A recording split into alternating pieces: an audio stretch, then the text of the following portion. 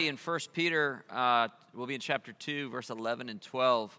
And it's been a long time coming to finally get here. I understand last week, we had COVID in our house. We're fine. We're in the very happy, super benign, no problem experiences. But I've been in quarantine for 2 weeks, so it's nice to get out of my box and to finally be here.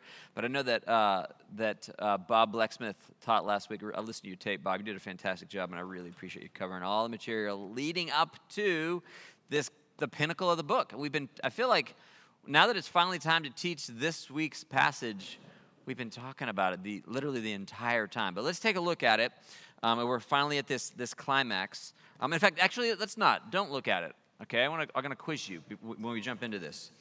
What have I been saying is the pinnacle? What is the thesis, the chief exhortation of 1 Peter? What's the claim?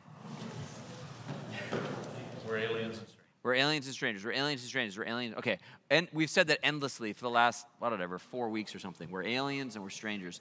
This is the passage. We're finally there, but don't look at it, okay? All you cheaters with Bibles, don't look at it.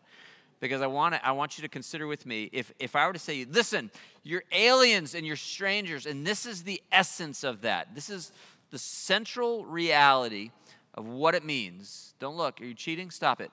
What does it mean that you're aliens and strangers? What flows out of that? What is the exhortation? Maybe you might say, what is it that aliens and strangers do? You might say, well, what is it that makes us aliens and strangers? If I say, go be an alien, and you're like, okay, but operationalize that for me. Like, what do you mean, go be an alien, go be a stranger? What might be, let's get a few ideas on the table. What's the essence of alienness? In what manner are we strange? Okay, this is your question. And in fact, before anybody answers it out loud, I'd love you to, come up with you don't have to say it, but think of an answer. What does it mean? What's the central thing that would make you a freaking weirdo, okay? If you did this, you'd be unlike everybody else, okay? So think about it for a second. What would make you weird? What is Peter driving at? You want to take a stab? I think, and it's happened to me a lot because I was in the military, I moved around a lot, so I would go to new communities and different churches, and people were afraid of me or something. That being new in a community is scary. Okay, so the essence of alienness is that other people are going to be a little bit maybe intimidated by you. Okay, and that's probably true. Okay, if it's not true that they're afraid of you, it's often true that you're afraid of them. It's hard to be in a weird community. Kelly and I, we weren't driving all over the state of Virginia last night. We were trying to buy a new car. Went to a couple of used car places and succeeded, but took a little bit of effort. And on the way back, we stopped at this Mexican restaurant. And I am really, really sketchy about, I'm super snobby about food. If I pull into a restaurant and it's not if it's not up to my standards, I'm just not going in, okay? I'm just really, really snobby, except Mexican food. The more filled it is with illegal immigrants, the happier I am. I love my Mexican. The sketchier, the better. And we found the sketchiest Mexican place on earth. We couldn't even find the place. There were no lights outside. We walk in, it's a pool hall. There's no white people there. It's it was phenomenal, right? But also the whole time we're there, this is not for us. We don't belong here. We found the inside track on some secret society of Mexican people in some tiny town in Virginia, and it was glorious. But it's weird to be an alien. We felt like aliens there, eating their delicious food. Okay, what's the essence of alienness? Do you think? Don't look yet. But what do you think it means? What is Peter going to say? You're aliens, ergo, Kat. We're in the world, not of it. Okay, we hear this phrase all the time. We're going to be in it, but we're not going to be ever. So we're going to walk like them. We're going to walk in their world, but we're not going to do the things that they do. Okay, very good. In the world, not of the world. What's it mean to be an alien? What's it mean to be a stranger? Hamiltons? Who else? You want to take another swing? Right. Okay, different how? What's the essence, though, of the difference? What's particularly? Our love for Christ. Okay, so we love Jesus. Nobody else loves Jesus. We love Jesus. That's a good thing. That's a difference. One more? What would be strange? Lily? You're painting me because I can't cheat. But what comes to mind is being salt and light. Okay. You can't be more vastly different than something that preserves rather than is perishing and something that is life and that's in darkness. Okay, so the whole salt and light. So what salt does is it preserves, it keeps things, we don't do this so much, but you salt your meat so that it's not going to like decay. We are preservative, so we're different because we're not going to bring destruction. We're going to bring restoration or wholeness or preservation to the world. These are all great ideas. But curiously, none of them are what Peter says. Check it out. Listen to this. So now that we know that we don't know, take a look at 1 Peter. You can cheat. Tell me if it doesn't surprise you what you see. That according to Peter, the essence of alienness, the centrality of our strangeness is this. Dear friends, this is verse 11, chapter 2, verse 11. I urge you, as aliens and strangers in the world, to, you ready? Abstain from sinful desires which war against your soul. Isn't that interesting? Okay, you want to be weird? You want to be different from everybody all around you? Here's what I want you to do. The thing that your own sinful desires, your desire for revenge, your desire for illicit gratification, your desire to spend all your stuff on yourself, your desire, whatever the sinful desires that are like present with you all the time. If you want to be a weirdo, say no, right? Don't do it. Abstain from this, your natural inclination to get all that you can, your natural inclination to punch back when somebody punches you, whatever that is. If you will suppress that, you'll be unlike everybody in the whole freaking world. So do that. That's what he's saying. As aliens and strangers, abstain from the sinful desires. And what are they doing, by the way? What are your sinful desires doing? According to Peter. They are warring against your soul. That's not outside, okay? A lot of times, as we've been talking about kind of this great big lead up through Peter and looking at a decadent culture and the decay of things over the centuries and all that kind of stuff, there's been a sense of this external world, all these nut jobs around us that believe things that aren't true and that are just, the loss of reason and truth. We talk all that kind of stuff. But now that we finally get to the pinnacle, the center of this thing, the war is not, who's warring against the soul of Tom Rowe? Tom Rowe. It's your sinful desires, your own internal, there's something internal to you. And the battle that we often want to fight is the battle against those guys, the bad guys, the ones that are screwing everything up for the rest of us, and we want to go fight with them. And Peter said, well, hold on. That's not very weird. That would not be alien. That would not be strange. Everybody does that. You want to be weird, you fight this one. You fight the internal battle. When you have this longing internal to you to do things that are not okay, you fight that because that's what makes it strange. Does any of this strike you as bad news? Like, this is difficult news. This is like, good grief. Like, I'm much more interested in a fight with, I just bought a used car, okay? I'm like in fight mode, right? I'm like on the phone with these guys, and it was actually like, we're like, let's fight. I wanted to fight with them because they're going to screw me if I don't. And so like and then I get done that, and I'm preparing for this, and I'm like, oh, gosh, right? Because I have not been being alien and strange. I've been like fighting with people for the last 3 days about buying a car. And now I'm like, I am supposed to be fighting. There's a war against my soul that's internal. What does that mean? And then he goes on. Look at how he fleshes it out. This is really where I want you guys to, now that we've got that framework, he expands on it in verse 12, and he says, live such good lives among the pagans, that though they accuse you of doing wrong, they may see your good deeds and glorify God on the day he visits us. Okay, you got 4 clauses there. Number 1, live such good lives among the pagans, that though they accuse you of doing wrong, they may see your good deeds and glorify God on the day he visits us.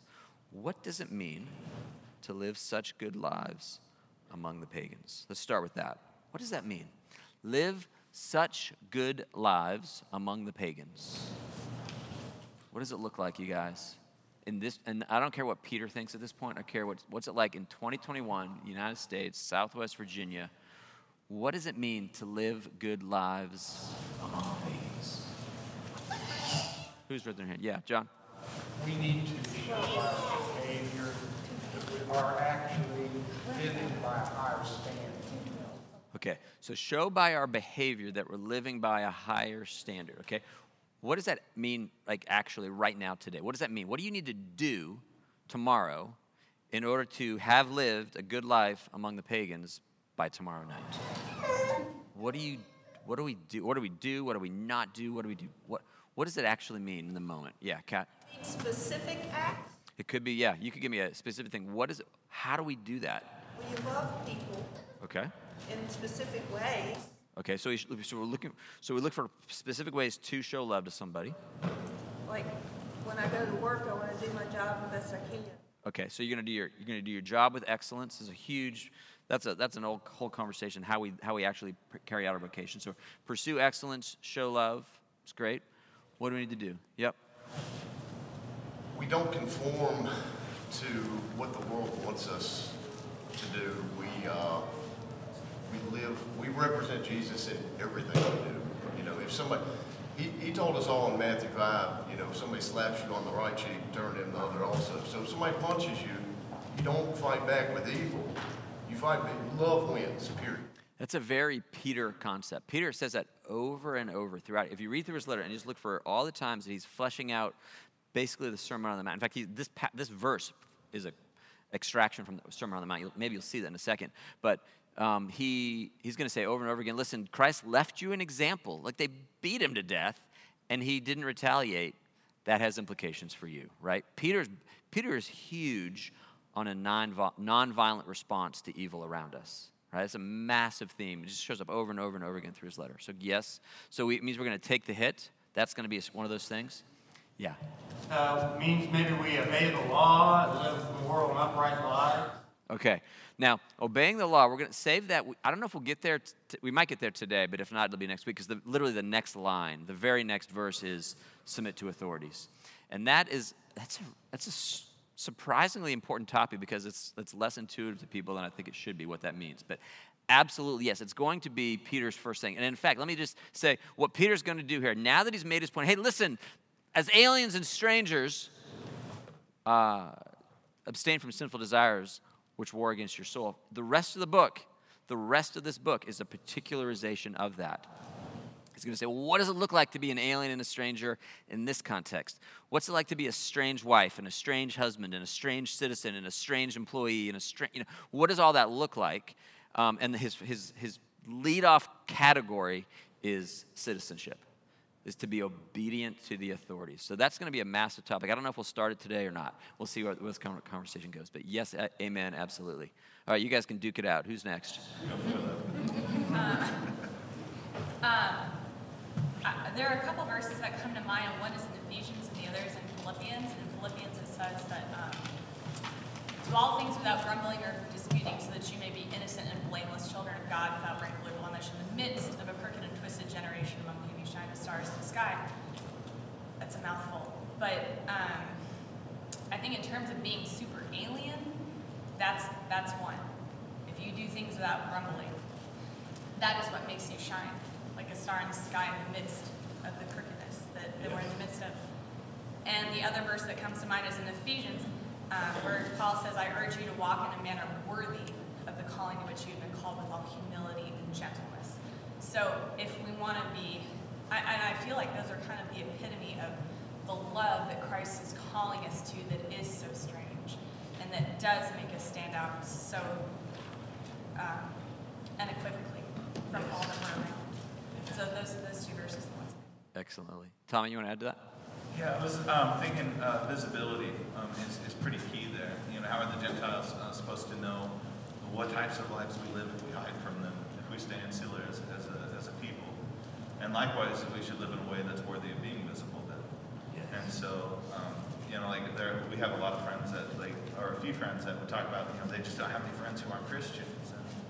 And It's like, what kind of ministry can you have to non-Christians if you don't know it? Yeah, and that phrase, it doesn't just say good lives, right? It says live such good lives among the pagans. There's a sense that we're out there, that we're available, okay? But now here, okay, Rachel? So I don't think these are mutually exclusive when I say this, but at what point does righteous anger come into play? Like at what point, so we're living, we're dying to self, we're not indulging in sinful desires, but the Bible also shows that there's a time where we should stand up, and we should say something, and we should, and I never know, like my default is going to be like, I'm just not going to say anything. And sometimes that's a sin of omission because I should have said something. So I just always struggle with, I just pray that I'm discerning and that the Lord would, use me when that time comes, but I just never know when I should say something. Yeah, okay, Rich, I really appreciate that. It's a great segue to where I want to go next. Because the question is, live such good lives among the pagans, okay?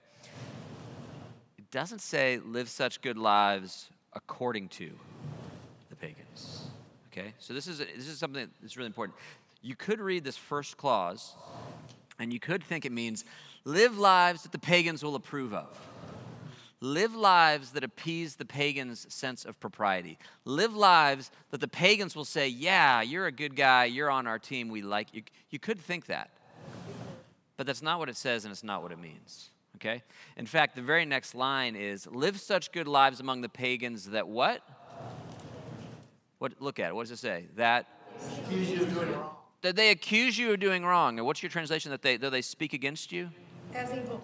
Speak against you as evil. Okay, so it doesn't mean there's an incredibly strong pull to do the things that will win approval from the crowd, right? And sometimes even from the crowd that we're hoping to reach. We're evangelists. We want to reach the world, and so we're going to speak in terms that are palatable to them. But that's not what Peter is saying. The standard of goodness is a divine standard of goodness, and it may contradict the standard of goodness of the pagans among whom you live. Do you hear that?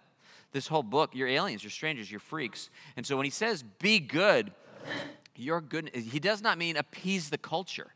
He does not mean do what they want. Don't do the things that are good according to them. Do the things that are actually good. They're still going to accuse you. Well, watch what happens when it comes down. But they're still going to accuse you of doing wrong. Okay? I'll give you an example of this. So tomorrow is the day that we honor and celebrate Martin Luther King Jr., right? So my fellows and I, we're going to meet tomorrow afternoon. And we always meet on Monday afternoon. We have seminary. We have no seminary tomorrow. So what we're going to do in that time is we're going to read a letter that you may have read it. You may have had to have read it, or maybe it's kind of passed you by. And it's you guys know the letter from a Birmingham jail. Is this a familiar thing to you? Can anybody give me like the 30 seconds? What is that letter? What is the nature of this letter from a Birmingham jail? I know how it goes and what it's about, the message that the king was communicating there. Is it familiar? He's the author. He's in jail, and he's right. Do you know who he's writing to? He's writing to white Christian pastors, and the white Christian pastors have communicated to him, "Hey, listen, dial it down a little bit, okay? Just relax a little bit. We'll get there, but what's the urgency? Slow the thing down." And he writes a pretty stern rebuke to them, and he says, "I got an idea. How about if you guys, since you're pastors and all, act like Christians?"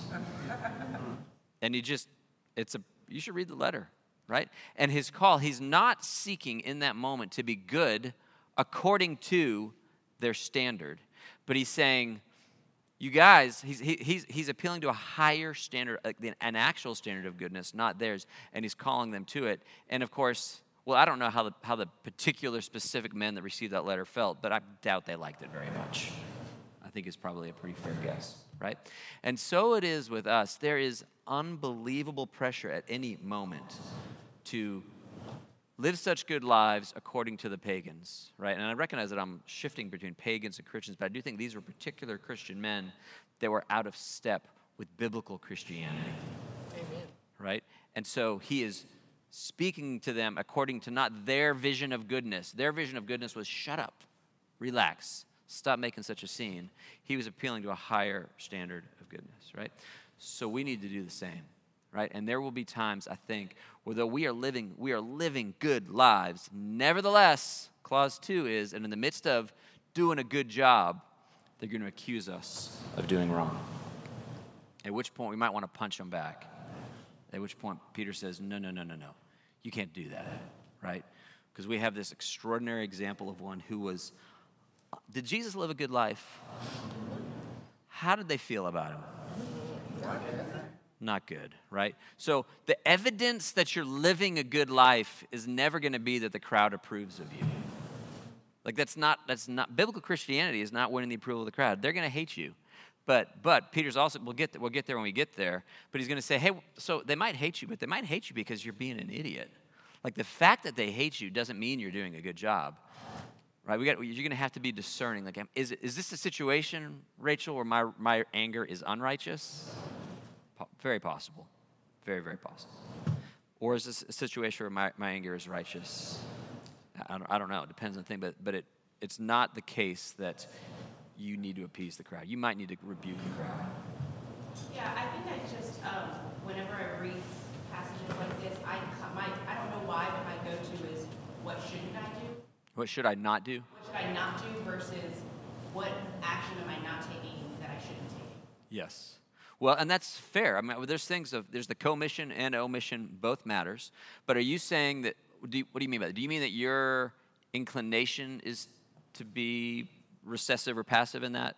Right, like when it says abstain from your sinful desires, I'm thinking, what should I not do? Yes. What sin of omission am I committing because I'm not? Yes, and that's perfect. You should think that, right? Because it may be, because the easiest thing in the world to do is nothing, and it might be that you need to were you in the first service? Okay, so you'll hear Massey, wherever Massey's sitting, his whole, where'd you go, Mike? Have you ditched out on me? His whole message is about living with risk, and sometimes what do I need to do? What way do I need to step forward and do this thing? And there are good things you need to do, but you guys, it's gonna take an awful lot of wisdom to figure out, okay, in a world that is sick and dying, who are constantly giving me a hard time for taking this, that, or the other position, how do I figure out what is the right biblical role, what's the right biblical position, and hold that? How can I be good, genuinely good? I'm not going to give way to my own sinful desires, which are to lash out or to be hateful or to be whatever, but I'm also not going to just seek to therefore appease and stroke the crowd that is believing nonsense, crazy things. How do I do this? I'll give you, we may have talked about this, I can't remember if we did or not, but a great example, I think of this, would be the J.K. Rowling's kind of controversy that's been raging for the last number of months. So do you know what I'm talking about? Did we do that here? Just briefly, yeah.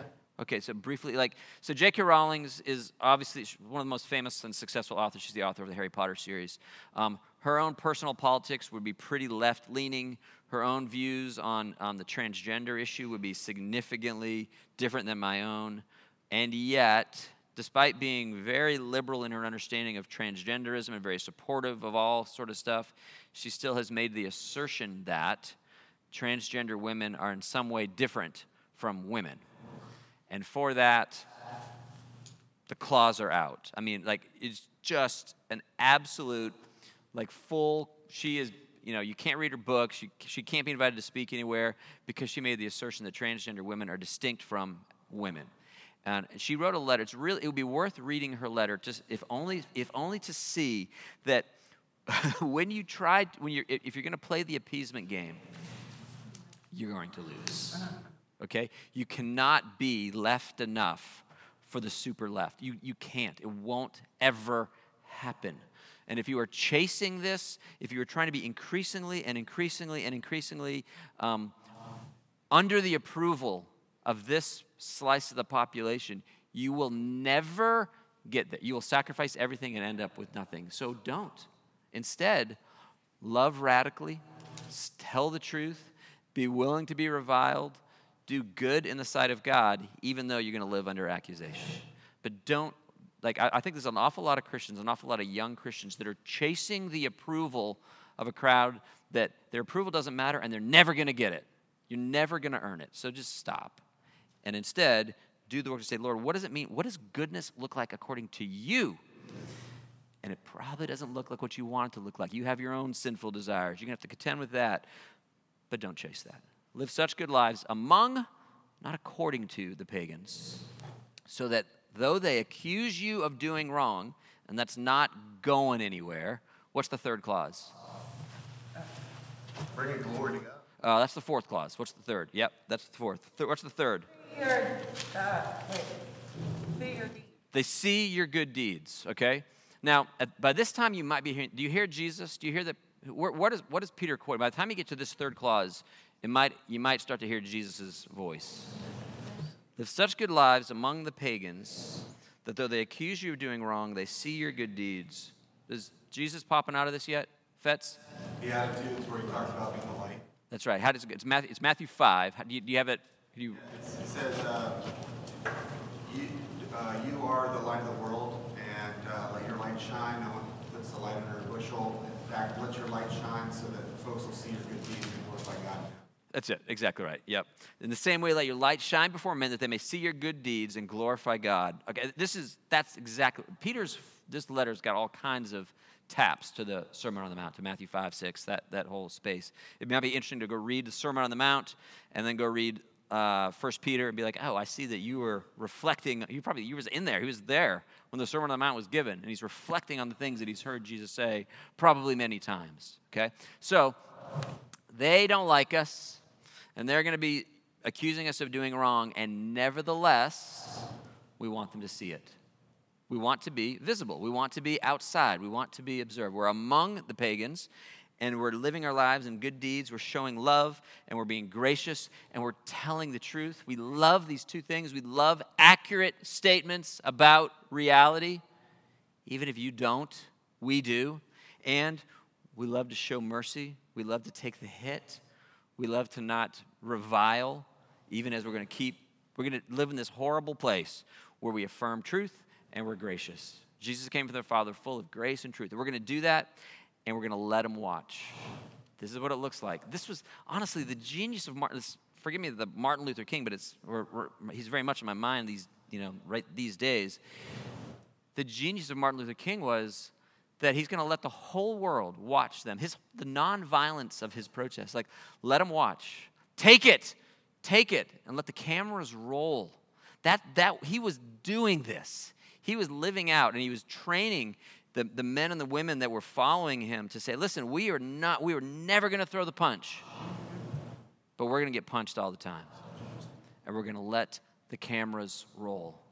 Let it be seen. Let the world see eventually the damage of their own hatred. And we're going to be willing to let ourselves suffer in order for the world to finally see the hideousness of the ways that they function. That's hard. That's really, really hard to do. Are Christians willing to say that, bring it on, or are we going to jump into our fighting stance and kick them back? Peter is advocating something very different than Martin Luther King. He understood, listen, this is going to be harder, it's going to be more painful, but it's going to produce a greater effect because this is how the kingdom works. This is how it goes. Yep. And just something that makes me think about is like when we hear people talk about blessings, they're like, oh, I was blessed with this car, or blessed with this house, or blessed with this job. But when we really look at the definition of a spiritual blessing, Jesus, told us all of them in the Beatitudes. And one about this is blessed are you when others revile you and persecute you and utter all kinds of evil against you falsely on my account. Rejoice and be glad. That's right. For it is great in heaven. That's exactly right. I mean, so when we do get persecuted and reviled, because it's going to happen, he told us, and this is what Martin Luther King was doing. He was glad. He was like, come on, guys, this is awesome.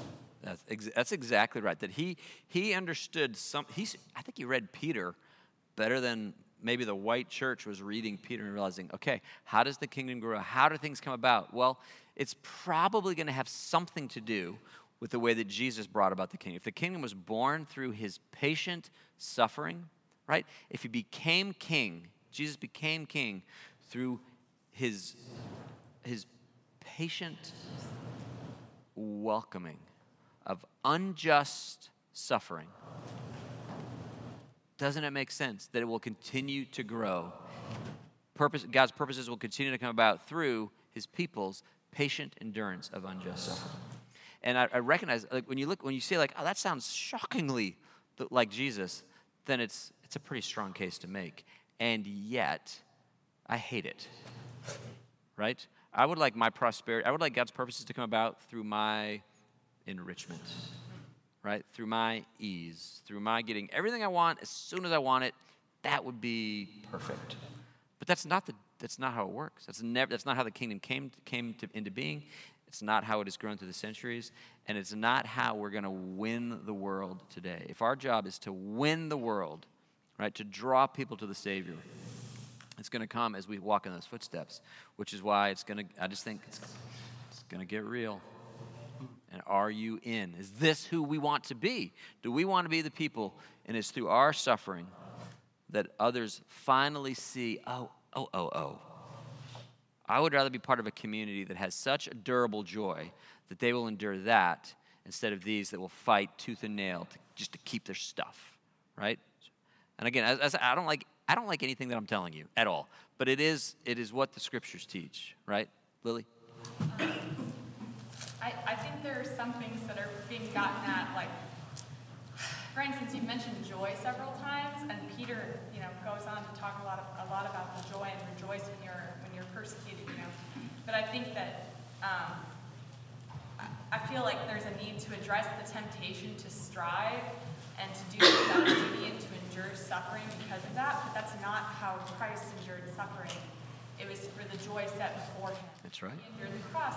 And I heard someone preaching recently about when you have passion, it looks like sacrifice to other people who aren't in love. So we're in love with God. We're practicing his abiding presence. We look like Stephen, who when he was being reviled, they looked at him and said, and everyone knew he had the face of an angel, which I can only imagine is the presence of God in him. Yeah. But I think that the temptation for us is, again, to not just claw and scream to keep those things that we want, but also to even treat our relationship with God like that. Whereas he just wants us to love him. And we draw our strength, the joy of the Lord is our strength. And so I just want to contradict that temptation that we all have to bear through all these things joylessly. Yes. Instead of allowing his joy to be our strength and what. That's right. Yeah, and that goes back to that thing. So the great anchors of our lives are that we have we're gratitude for the past and hope for the future. And it is the hope for the future. It's Hebrews 12, right? It's this, for the joy set before him, hope, the future happiness, he endured the cross. It was the expectation that this is going to end incredibly well. Like, it's going to be, your life will be marked by endless and increasing happiness. And therefore, in light of that, in light of the joy that is coming, and the desire that others would be partakers of it, we're willing to take the hit today. That has to be the thing that drives it. And it was for Stephen. I was supposed to preach on Stephen last week, and I was supposed to preach this morning, but COVID ruined everything. And so I'll show you this. Go here. Since we bring up Stephen, I'm just going to shove in a bunch of stuff that I wanted to say. Okay, Stephen. Here's the beauty of, and what's so clear in Stephen's account. Go to Acts 6. Go to Acts 6. No, go to 7. Go to the end of it. Stephen only gets Acts 6 and 7. And the way that Luke records his life is designed to make a very simple, not simple, but a very stark point, okay? Here's the secret of the book of Acts that you should know that you might not know. At the very end of his speech, go to Acts 7:51. He's been given this history of Israel. And at the very end, 7:51, he says, "You stiff-necked people with uncircumcised hearts and ears, you're just like your fathers. You always resist the Holy Spirit. Was there ever a prophet your fathers did not persecute? They even killed those who predicted the coming of the righteous one. And now you have betrayed and murdered him. You have received the law that was put into effect through angels, but have not obeyed it." And now it's on. And when they heard this, they were furious, and they gnashed their teeth at him. But Stephen, check this out, full of the Holy Spirit, looked up to heaven and saw the glory of God and Jesus standing at his right hand. "Look," he said, "I see heaven open and the Son of Man standing at the right hand of God." Now, this is the first hint, and it might be a little bit subtle, but that's an allusion right there. verses 55 and 56 is meant to draw something to mind. Do you know what it is? This is Jesus' trial. When Jesus is on trial and about to be crucified, and he has this dialogue with Pilate, he too spoke about heaven opening and the Son of Man being at the right hand of God. And Stephen is invoking that. And then as it goes on, they covered their ears, and yelling at the top of their voices, they all rushed at him, dragged him out of the city, and began to stone him. And while they were stoning him, Stephen prayed, Lord Jesus, receive my spirit. Also, is that one more obvious? Does that remind you of anything? Jesus on the cross. Father, receive my spirit, okay? And then he fell on his knees, and he cried out, Lord, do not hold this sin against them. Does that ring a bell? Again, where are we? We're back on the, okay. Everything about Stephen's life is meant to be like, hey, I've seen this somewhere. And what you're meant to see is that Stephen is taking his cues from Jesus. That whatever Jesus did, Stephen does. So Jesus gets killed, and so Stephen gets killed. We know Stephen is the first martyr, but he's not really the first martyr. He would be the second martyr, okay? And he is the first follower, and that means something, okay? He's the first one to imitate Jesus in his death, but not just in the fact of his death, but in the manner of his death. And there's all these clues, all these cues that are like, hey, and it points us back to him. Well, that phenomena is not unique to the book, to Stephen. It just pervades the book of Acts. If you go through, you guys, everything important that happens in the book of Acts already happened. All of it. The whole, you could walk through it. I could show you probably literally 30 discrete, specific things that Luke has specifically recorded to say, yo, check this out. Does that remind you of anything? Does that remind you of anything? Does that remind you of anything? When Paul shows up, we'll kind of unpack it as we go through this series. But you can walk through the book of Acts and you'll see over and over and over again, whatever the apostles do, Jesus already did. And whatever Jesus did, his followers did. And so when it comes to, back to Peter, and we got to stop in just a second. We'll do authority next week. This is what we need to reckon with. Is that we are being invited to live such good lives, according to God, not according to them, in the view of, among the pagans, that they're going to still accuse you of doing wrong. This is not the strategy to win the approval of the crowd. There isn't one, right? You're not trying to do that. We're not trying to out-left the left. We're not trying to outright the right. We're trying to just be godly, knowing that everybody's going to be throwing rocks at us the whole time, but we're going to do it in such a way that they see it. And then here's the final thing. The result of it is they glorify God. What does that mean? That though they live such good lives among the pagans, where did it go? That although they accuse you of doing wrong, they may see your good deeds, and here's the final thing, glorify God on the day he visits us. What does that mean? And I'll warn you on the front end, there's a few possibilities.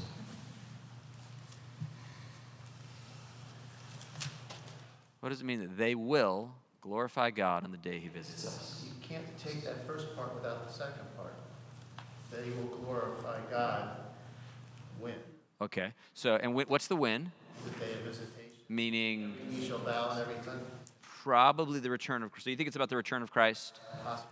I think it is. Probably the ultimate thing is when Jesus comes back, they will glorify him. Stuart, what do you think it means? Exactly. I was totally exactly what he said. Okay, so do you guys think it means that they will be saved? No. Some generally speaking, glorifying God is the unique province of. In fact, right here in Peter, if you go to the Peter in our very context, verse 9, you're a chosen people, a royal priesthood, a holy nation, a people belonging to God, so that you may declare the praises. That's what it means to glorify. Declare the praises of him who called you out of darkness and into his wonderful light. And then 2 verses later, he's like, so they may glorify God. He could be saying, live such good lives among the pagans, though they're throwing rocks at you, or though they're giving approval to your death. Again, Stephen, Paul's converted and transformed and changed. Does this mean that we live such good lives that eventually some of them are going to have their eyes be open and they're going to believe the gospel, they're going to glorify God for his mercy? Fets. That's the hope. That's the hope. Because I think that we don't go to that place. We think that if someone's our enemy, then we hope that God's going to destroy them. But in actuality, our mindset has to change, and we want them to live with Christ forever. Yeah, that's right. So we do this. Paul says, I endure all things for the sake of the elect, that they too may obtain the salvation that's in Christ Jesus. So yes, Paul will preach in a city, get his head kicked in the hopes that some of those that were kicking his head in will have their eyes opened and come to faith. So that is the hope, for sure. Lily? So is there a possibility that it is talking about individual visitations? Because that's what happened with Paul. He saw their good works and glorified God when he had a visitation. Yeah, so Lily's saying, is it possible that this isn't about the final return of Christ, but something else that God may individually... I think the use of the word us, glorify God on the day he visits us, makes me think that it's the universal, not a particular private, but when he comes back in plain view of all, something will happen there. But oftentimes things exist in layers. I do think it's chiefly a view to his return. Okay, but could it be that he's glorified in his judgment? Well, in fact, let's ask this: is God glorified in the condemnation of the wicked? Yeah. He is, right? Now, we are. It's kind of what Paul talks about. We've hit this many times in Corinthians, that we smell like Jesus, right? We are the fragrance of Christ. To some, we are the fragrance of life, but to others, the stench of death. And both outcomes, there's just a reality to this range. So God will be glorified both by the extension of grace and mercy to undeserving sinners, and by the judgment, by his final judgment against sin upon sinners. Both of these things will glorify him. But what we hope for is the first. And in either case, we don't know what the outcome will be. Our job is to live such good lives, according to God, among the pagans, that though we're being accused, we're also being seen, and the net result is going to be that God is glorified. Now, by the way, there's one more thing that splits the difference, just for the sake of just a little note bene here. Sometimes glorify God, do you guys know it's kind of a euphemism for something else? Do you know what it means? When people just say, give glory to God, do you know what that means? Thank you, Jesus. Okay, we do that too. There's a particularization of it. It means tell the truth. Have you ever heard it? Have you ever seen it in that context? It shows up a handful of times. John 9. Go to John. Go to the blind man. I'll show you this. Do you know what I'm referring to there? When the Pharisees were striking Jesus, they were saying that too. Did they say give glory to God, like admit that you're a sinner? Give glory to God, who struck you. Oh, okay, interesting. It's like testify. Yes, yeah. So John 9:24, the second time they summoned the man who had been blind. Give glory to God, they said. We know this man is a sinner. And it's a way to say, like, hey, listen, just acknowledge the reality of the situation. Admit the thing that's true. Joshua 7 has it again. In Joshua, it's the whole Achan story. You guys know the Achan story? He says, my son, give glory to God, give glory to the Lord, the God of Israel, and give him the praise. Tell me what you've done. Do not hide it from me. And so there might be a sense that it means that they're glorified in the extension of mercy. Maybe God is glorified in the expression of his judgment. And it might just mean that all this accusation that you live under, right? As you are living good lives among the pagans, still being accused, that when the day comes, the truth will be made known. And we just live, we just wait, we just take the hit. And yeah, you can believe false things about me. You got a little while yet to do that, carry on. But when he comes back, it's all going to be revealed and the truth will be made known. And so I personally actually have a desperate need for vindication. And if that's what Peter means, then he's saying, Tim, just shut up about that. Like, all will be made clear at the right time. And God will be glorified in the revelation of truth. Be patient. It's coming. Okay?